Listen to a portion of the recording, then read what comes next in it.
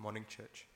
Today's scripture reading is taken from Luke chapter 17, verses 1 to 5, and Luke chapter 8, verses 22 to 25.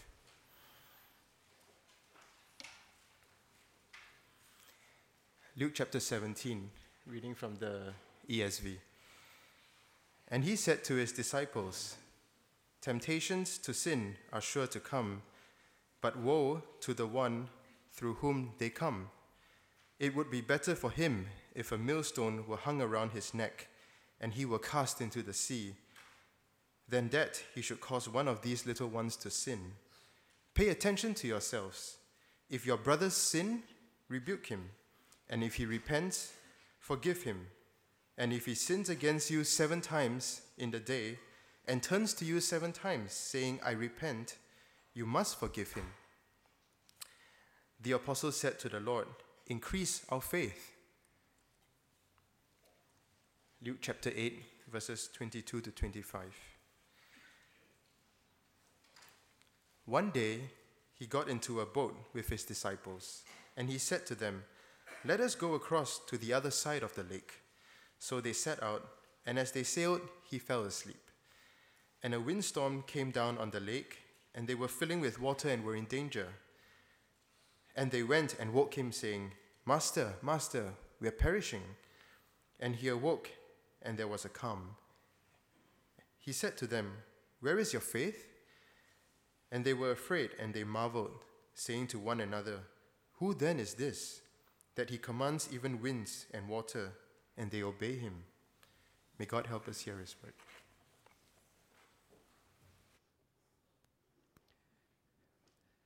Thank you so much, Jonathan, for reading God's word for us this morning, and thank you for being here, church. It's wonderful to be able to welcome you in this first Sunday of 2018, and I'm feeling good today just because of the protest cries of the children as they left. It's good to know our children would prefer to remain in, at least that's the way I'm interpreting it. If you have your Bibles, you'll want to remain in those passages of Scripture. There's 2 passages of Scripture. We'll mention one other. But as you've probably heard, we are beginning a new series in 2018. We're calling it, just to summarize, Believe, Belong, and Behave. And I think I should clarify that when we talk about believing, belonging, and behaving, we're really not talking about these separately, because each of these are dependent on each other. In other words, our behavior should be dependent upon what we believe. And as we belong, we practice in community the kind of behaviors that are consistent with what we believe. These behaviors are quite impossible to practice in isolation. If you're the kind who thinks, well, I could be a Christian, but Christians irritate me, so I'm just going to worship at home and I'll listen to John Piper or Tim Keller and sing in the shower, then good on you, but you will not be able to practice godly, Christ-like behaviors without someone else to be a one to your other. So we're looking at this series all year long, and we will begin with just 3 messages to focus on first belief, then belong, and then behave before we get into the text that we'll be preaching through. I don't know, some of you won't be old enough to remember George Michael. I am. Not my favorite kind of music, but I do recall when I was pastoring in Canada years ago, he had the '1 selling album in 1988, I remember that, singing about faith. It's very sophisticated lyrics, if you don't remember. Faith. I need a little more faith. You know, it's actually a conversation that people have a lot. We make assumptions, those of us who are in church, that people who are not in church seldom talk about the things we talk about. Actually, people talk about faith all the time. In the fall of 1995, then-President Boris Yeltsin in Russia was trying to deal with the Chechen rebellion. And he made this statement, which I thought was actually quite fascinating, coming from someone who was apparently an avowed atheist. He said, "We have faith that we will see a peaceful resolution to the Chechen crisis. And then, of course, 5 days later, he sent in Russian tanks and bombers to do what his faith could not. And that's the tension, right? We hear people talking about faith all the time, and oftentimes there's great expectations connected to faith. Then how do we deal with the fact that faith didn't actually work out the way we thought it would? Not to name him, but I think he's a good-looking pastor. Do you know last year he was in Indonesia, which I thought was kind of awkward because he actually called it his name, Healing Crusade, which I'm not sure you want to call it a crusade in the largest Islamic country in the world, but that's what they did. And the press on this announced that his first meeting was the largest gathering in Indonesia in the history of that nation. Now, I wasn't there to count, and I'm not here to argue about the numbers. I'm just saying there was a lot of people who showed up to hear him preach a series of messages. One night alone, there was 1 million people who showed up. I'm not good at math, but I'm assuming that's about the number that's here today. Thank you. The problem, of course, was Indonesians knew about the reputation of this man and knew that he somehow had this gift of healing. And so many sold kerbau, they sold water buffalo so they could afford to travel to the trip so that they could bring their loved ones who were sick or blind or lame to this crusade. And honestly, I watched the YouTube. As far as I could tell, a lot of people were getting better. The problem is, a lot of those people who stood up and made their first hesitant steps, they also left that meeting in a wheelchair. And so people began to ask, what happened to the miracles? And this is the response from his organization. The reason people began to lose their healing is because they lacked faith. They begin to doubt that Jesus did it, and then they lose it. No. I'll be honest, you know my story. I was a teenager. I had lots of doubts. I thank God that I didn't lose what he did in me as an 8-year-old. If you believe that what God does, he does perfectly and he does forever, then this is troubling, right? What is the truth? What are the facts about faith? Even though everyone's talking about faith, can my faith really work miracles? Will my 2018 really be better if I just had more faith? If my faith was bigger or greater somehow, will I see better and bigger things happen in my life, in my family, in my church? Is that really possible? And then this question, why don't people believe? Why don't I believe? Why am I afraid to trust? Why do I pray conditional prayers? Father, if it's your will, just in case, it's not. Is it because I want him to be sovereign, or is it because I'm afraid that my faith isn't big enough to make it happen? So these are some of the questions we're going to ask. First, why don't people believe? Romans chapter 10 is a helpful passage of Scripture. The Apostle Paul, writing to the church in Rome, in verse 15 says, everyone who calls on him will be saved. How then will they call on him in whom they have not believed? And how are they to believe in him of whom they have never heard? And how are they to hear without someone preaching? I don't know if you've noticed what the Apostle Paul has done, but he's actually reverse engineered evangelism with the end in mind. So, in other words, he starts at the back end, the conclusion, and he works forward. First, someone preaches, and so someone hears. That's at the end. Second, someone hears, and so someone believes. Third, someone believes, and so calls on him. And the final promise is everyone who calls on him will be saved. Now, the problem is we only read this in a church context. We only read this kind of scripture in a CG. So we assume that the only people who believe are believers, which is code for Christians, right? Am I understanding this right? When we say believers, we mean Christians. And so the temptation is to believe that only believers have faith. I just need to point out something awkward about the passages that Jonathan read for us. Those disciples were following Jesus before they had received the gift of his Spirit. In fact, both Luke 8 and Luke 17 occur after Luke 6. This is going to really wreck you. Now, what happened in Luke 6? Luke 6, Jesus calls his disciples, and from his disciples, he chose from them 12, whom he named apostles. Wait, Pastor, please don't tell me those apostles weren't believers. Those apostles were not yet believers, as we know them today. The Spirit that lent believers raised from the dead power had not yet settled in their hearts. They were following, that was the thing to do. They were appointed to be his ambassadors, but they were still figuring out what that meant. Oh, so you've never said yes before you understood the whole deal? You mean you start up your iPhone brand new without reading all that little small print? Yes, you do all the time, right? They signed up without reading the small print. In fact, you will notice in our text today, they're even called apostles now. Yet, they haven't been interviewed by the elders. They're not a part of any church. They're on their way in a Christ direction.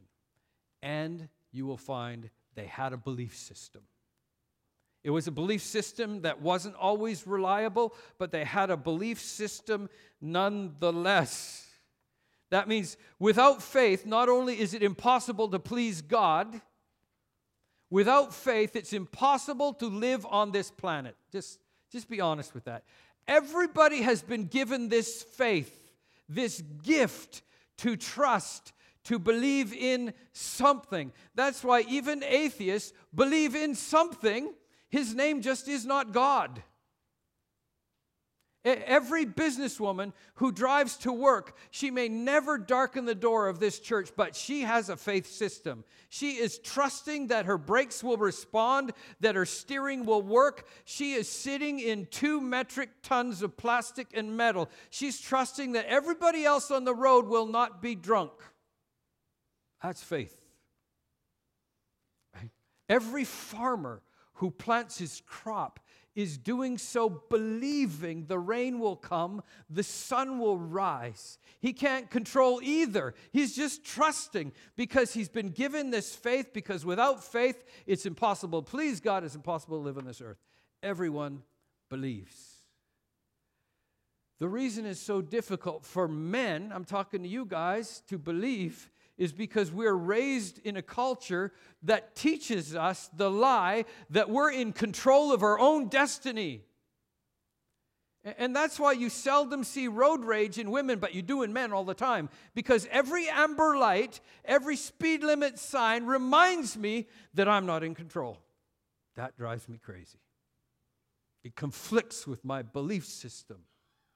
And a bigger problem, we'll touch on this in a few more minutes. Why don't people believe in Jesus? Because it's not really a matter of faithing him or believing in him. It's a matter of exchanging the belief I now have allegiance to. Exchanging the belief I have for the belief I need. When you already have something, you've already purchased it. You don't want someone to come along and say, that's not actually that reliable. That's why you PC users don't like Mac users. You've already invested. You don't want some arrogant, self-righteous Mac user to come along and say, we don't get viruses. Our Mac's going to live forever. You don't want that because you already have something. Everyone has belief. Well, then, this question, will 2018 be better if I just have more? If my faith grows? And my well-meaning Christian friends tell me, I can't tell you how many times I've had a Christian friend tell me, Ian, if you just believed in God more, you could run without asthma. You never wheeze. And, well-meaning television evangelists say, if you just had faith, you would never grow old. Clearly, my faith needs to increase. When I was in California, I was watching a show, and the evangelist said, if you really had faith, your clothes would never wear out.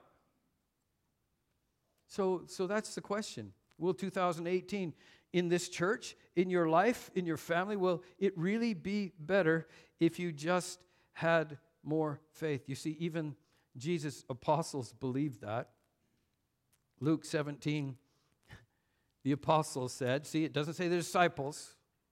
This is before the Holy Spirit. The apostles said, increase our faith. Now, can I just be honest with you? Sometimes I think we're too hard on these guys. Because the Bible doesn't try and talk around trouble. It doesn't try and make those who follow him look perfect. So it just shows them with all their cracks, all their imperfections.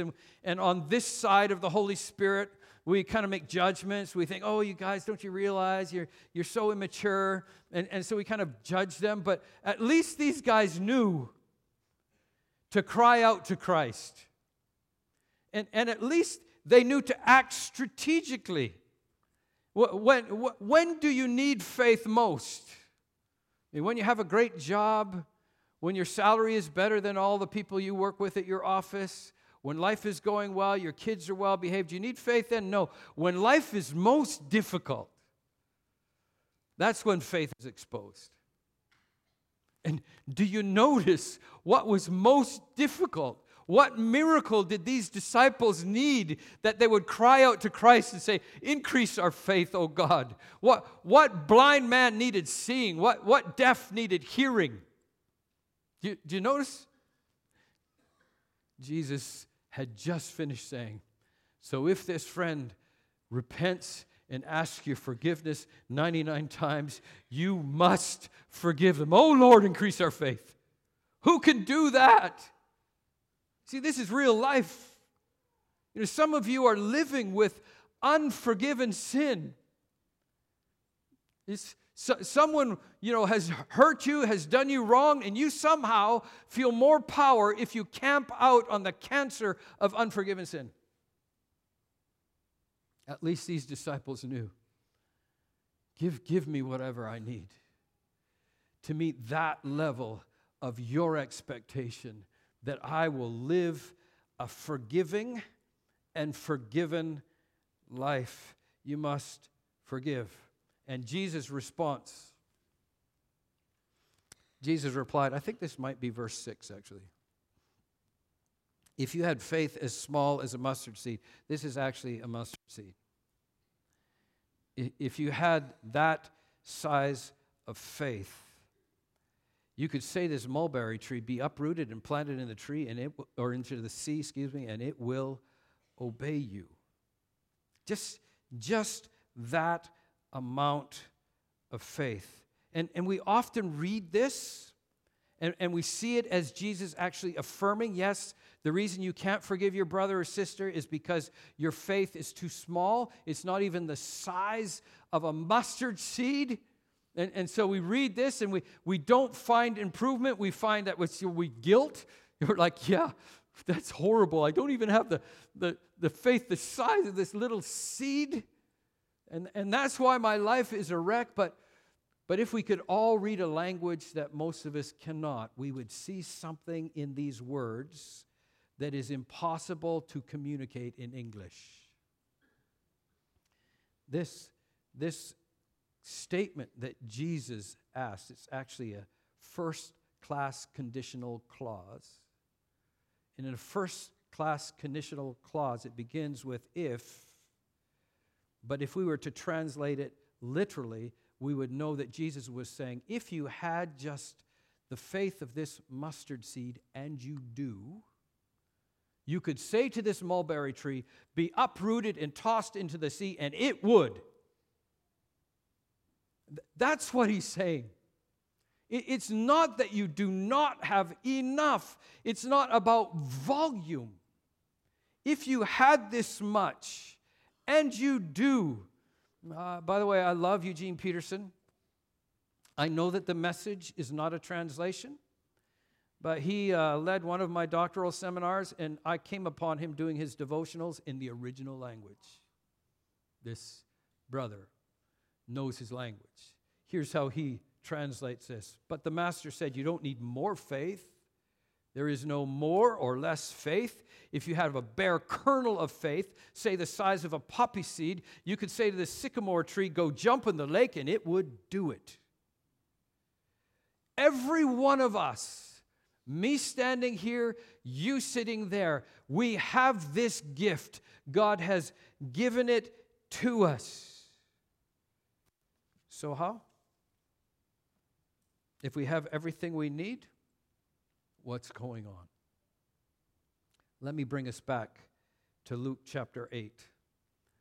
In Luke chapter 8, Jesus and his disciples are in a boat with all the faith they'll ever need.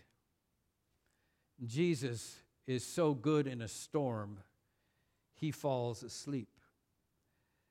Verses 23 and 24 says, and as they sailed, Jesus, he fell asleep.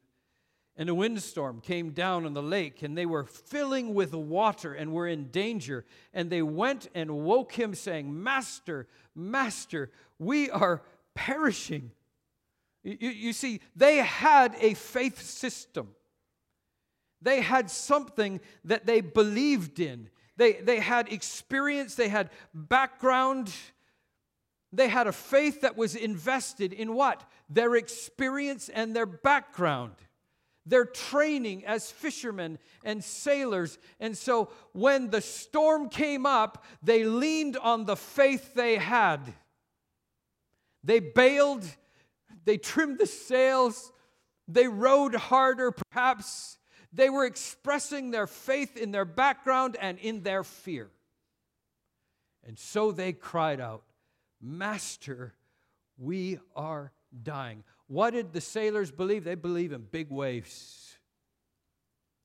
They cried out, Master, we're all going to die. Is this just an announcement? You know, they're giving a flash bulletin, just letting you know we're going to die. They're apostles, remember? They were representing the sleeping man in the boat. They just didn't know who he was. So, this right here, what some of you have been wondering, this is a ladder. Just in case you were wondering what this is. But it's not just any ladder, it's an IKEA ladder, which means I had to put it together. It's made of solid wood. It's stained black. It's got full metal bracings. Now, what am I doing? I'm sharing the dogma. I'm sharing the faith. I'm sharing what I believe about this ladder. The faith is not the same as faith. The belief that we will be teaching through Equip is not the same as how we behave with the belief. So another way to say behaving with belief is saying how you behave, how you faith. This is the faith, I just told you. IKEA ladder. Do you know, I checked, this ladder can safely hold 200 kilos. That's what I believe, the dogma, the doctrine about the ladder. Now, that's good, and if I was to walk around boasting about that ladder, you would say, good for you, you have a strong ladder. But if you see me get up on this ladder, that's something else, right? Because I'm actually putting the dogma and integrating it into my life. In fact, it really can hold 200 kilos. I'm only 80. Of course, I have a bit of vertigo. No, I'm kidding. So when I'm up here, holy moly, I feel tall. You know, this is awesome. Eugene, I recommend you try this. So here's what I'm doing. I'm demonstrating right out in public what I believe to be true about this ladder. And when I invite Eugene to stand here with me, I'm evangelizing. It's not that complicated. You don't need an evangelism seminar. All we need to do is believe something so passionately that we integrate it in our life and we demonstrate it day by day. I'm staying up here. I like it. And you know what? If it really works for us, we build a bigger ladder. I mean, this is pretty big. We could have a lot of pastors up here. But here's the important thing. If only I just had the dogma. See, because sometimes we feel sorry for those disciples because they had no BSF. All they had was Jesus. We feel sorry for them. They had no discipleship material, no navigators, no international mission board to help them know how to be missionaries. They just had Jesus. But if all you have is Bible information, hear this: nobody is saved on this planet because they have access to the right information. That's why James said, oh, you believe that God is one? Good for you. The demons believe that. We are no better than fallen angels if all we have is the dogma. Until we act on what we believe, there's no strength in it. And that's why all year long we're going to attempt to not fall off of ladders, and we're going to attempt to integrate into our lives and model what we believe to be true. So, why don't we believe? I'll go quick. The first reason I've already shared it. It's not about learning to believe. It's about replacing the belief we already have with a saving belief. And here's what we call that. We call that repentance. So even just now, when I'm calling Eugene and saying you need to try that, in order to try it, he needs to leave the trust he has in a pew and stand and learn to trust a ladder. And trust me, when you're comfortable in a pew, you don't go around looking for ladders. Some crisis, some invitation, some convincing example might convince one of your friends to turn from the belief system they have and turn to explore your belief system. But how do they begin to believe, and why are we so afraid to trust? When I was 12, our family was getting ready to move to Malaysia, and so we took one last vacation to my uncle's property in Anderson Lake, central British Columbia. It was remote. It took us about 11 hours to get there, and half the way was gravel road, not paved road. It was just dirt. And to get there, we had to follow a river gorge. I was going to show you a picture, but it was terrifying at 12. Not that terrifying now, so it wasn't worth it. But the road was right along the edge of the river. And you could look down, way down, and see the white water below of the Thompson River. And my brother, who was much older, he was 2 years older, 17 months, and 2 years braver. This is before seatbelt laws. He was hanging out the window with his arm. Now, what you know about 12 is that gravity is very powerful. And the higher you are, the more likely gravity is pulling you over the edge, right?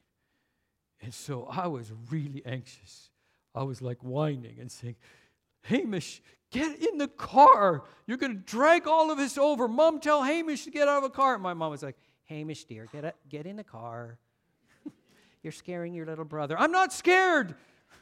Just tell him to stay in. And I was just so panicking the whole way. I was, white-knuckled. My jaws were aching. I was terrified. And the more he leaned, because what brothers are, he would go, eh. And I go, don't do that. Eh. And so the more he did that, the more I would lean to the other side of the car. I was leaning hard against the door, and then he said, hey, you could fall out of that door. And then I was in the middle. Yeah, my brother, the tormentor. Hamish means Jacob, by the way, trickster. When you see him, just saying. Finally, I said to him, Hamish, why are you doing that? I give up. Whenever a little brother says, why are you doing that? That means you're giving up. And he said, my dad's driving. You know the difference between the two brothers? I was trusting my anxiety and gravity. My brother Hamish was saying, I know my dad. He's not trusting the car. He's not saying this road is secure, we're not going to fall. He's saying, my dad is driving. So this is the key to faith. It's not, putting yourself at risk by climbing a ladder and say, oh, okay, that's good. It is knowing the object of your belief and finding him to be trustworthy. And this is what the disciples didn't have. This is what I often don't have. I trust my anxieties. By the way, are you worrying about something that's already happened? No, you're not. It hasn't happened. But you're trusting it anyway. Trust disaster. Why pray when you can be anxious all the time? These disciples were trusting in big waves. Do you understand? This was so critical to the Apostle Paul. That's why we see him in Philippians chapter 3 saying, I count everything as loss for the surpassing knowledge of studying the law of God. No. For the surpassing knowledge of more classes in seminary. No. For the surpassing worth of knowing Jesus Christ my Lord. It's for his sake. How do you even know he's worthy giving everything up? You don't know it unless you know him. For his sake I've suffered the loss of all things. I count them as rubbish so that I might gain him and be found in him, not having a righteousness of my own that comes from the law, but that which comes, here it is, from faith in Christ, the righteousness of God that depends on faith. See, because I know him, that's why I faith him. That's why I believe in him. And the more I know him, the more secure my faith will be. You should know that I didn't just now step up on that ladder. Honestly, all this week I've been spending quality time with this ladder. Been having my quiet time with this ladder, just checking it, making sure it's okay. Nothing worse than, falling in front of everybody. I wasn't born with a ladder trust. I had to replace, just like you, my trust with my office chair. Let me just try this for a bit. And the better I got balancing on the first step, I rose up to the next step. Yeah, I tried to do it when, nobody was in the office, but I was doing it all week long. If you thought I was confident in this ladder, it's because I got to know the ladder. That's his invitation to all of us. He's not inviting us to get a PhD in Bible knowledge. He's asking us to know him. Study him. Model his behaviors. Reach for his standard. And the more I spend time with him, the more secure I am in daily living. I want to invite you as we prepare for the Lord's Supper to just bow with me for a moment. If you're here this morning and just like me and just like those apostles, you are learning to follow Jesus. I don't need to ask you if you have faith. Of course you do.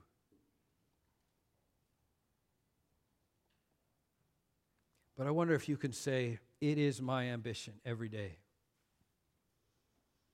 to seek him when I awake, to seek him through my day, to talk with him before I sleep, to absorb his word.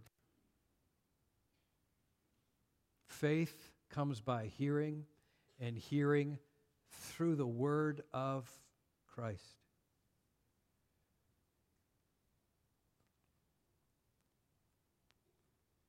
Sometimes we are so busy doing things for him that we don't energize our hearts by spending time with Him. So in this moment, as we prepare our hearts to come to this table, you know who Jesus invited to the table at that first Last Supper? He invited those He knew and loved.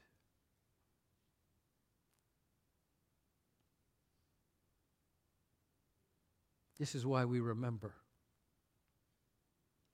that supper, symbolic not of some religious rite that would be practiced for millennia, but symbolic of how great was the love of this one in whom we trust. If you're here this morning and you realize, well, I've been doing lots of stuff, but I've been trusting my anxieties.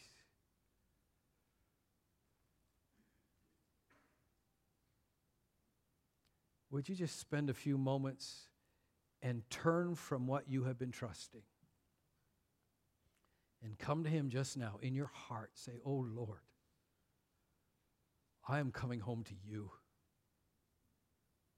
You made me for You, and I've been trusting my feelings. You gave me faith, and I've been lavishing that gift of faith on unreliable support systems that barely get me through every week, let alone every lifetime. Before we come to the table, the Lord's table, would you just turn from whatever faith system you have been leaning on, and in this moment say, God, I long to lean hard into You. I turn from everything I thought was valuable. Consider it rubbish, because there is surpassing value in knowing You. You may not think it necessary now, because at this moment you are enjoying life by the power of a pew. But the day is coming when you too will need raise the dead power, and the pew will not help you.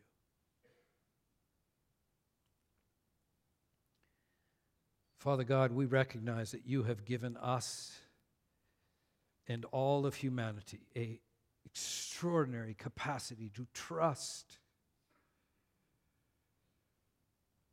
And yet we, even those who learned early to call upon Your name, we have taken that gift and we have lavished it upon unworthy objects.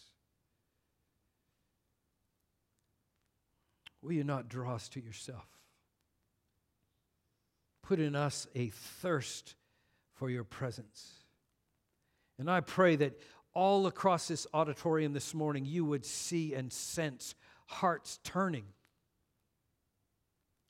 from the objects and background and significance that we have lavished faith on, and turning afresh to You. Strengthen us that we might know You better. Strengthen us that You would be able to equip us with behaviors that are more like our Heavenly Father,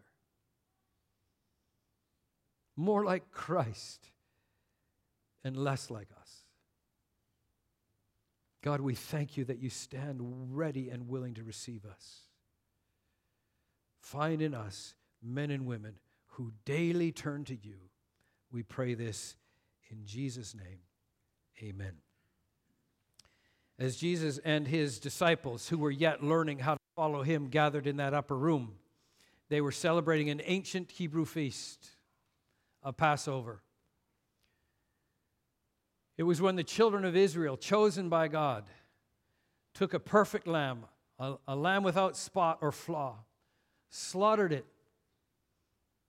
and painted the blood of that lamb on the doorposts of their homes, And that night when the angel of death came and saw the blood of the perfect lamb, he passed over. Because of that, since that time, Christians all over the world remember the blood of a perfect lamb. His name was Jesus.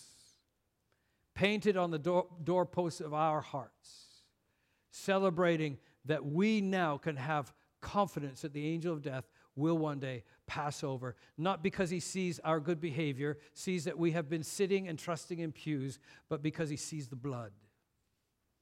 And so in this event, if you're unfamiliar with Christian practices, we don't want you to feel uncomfortable.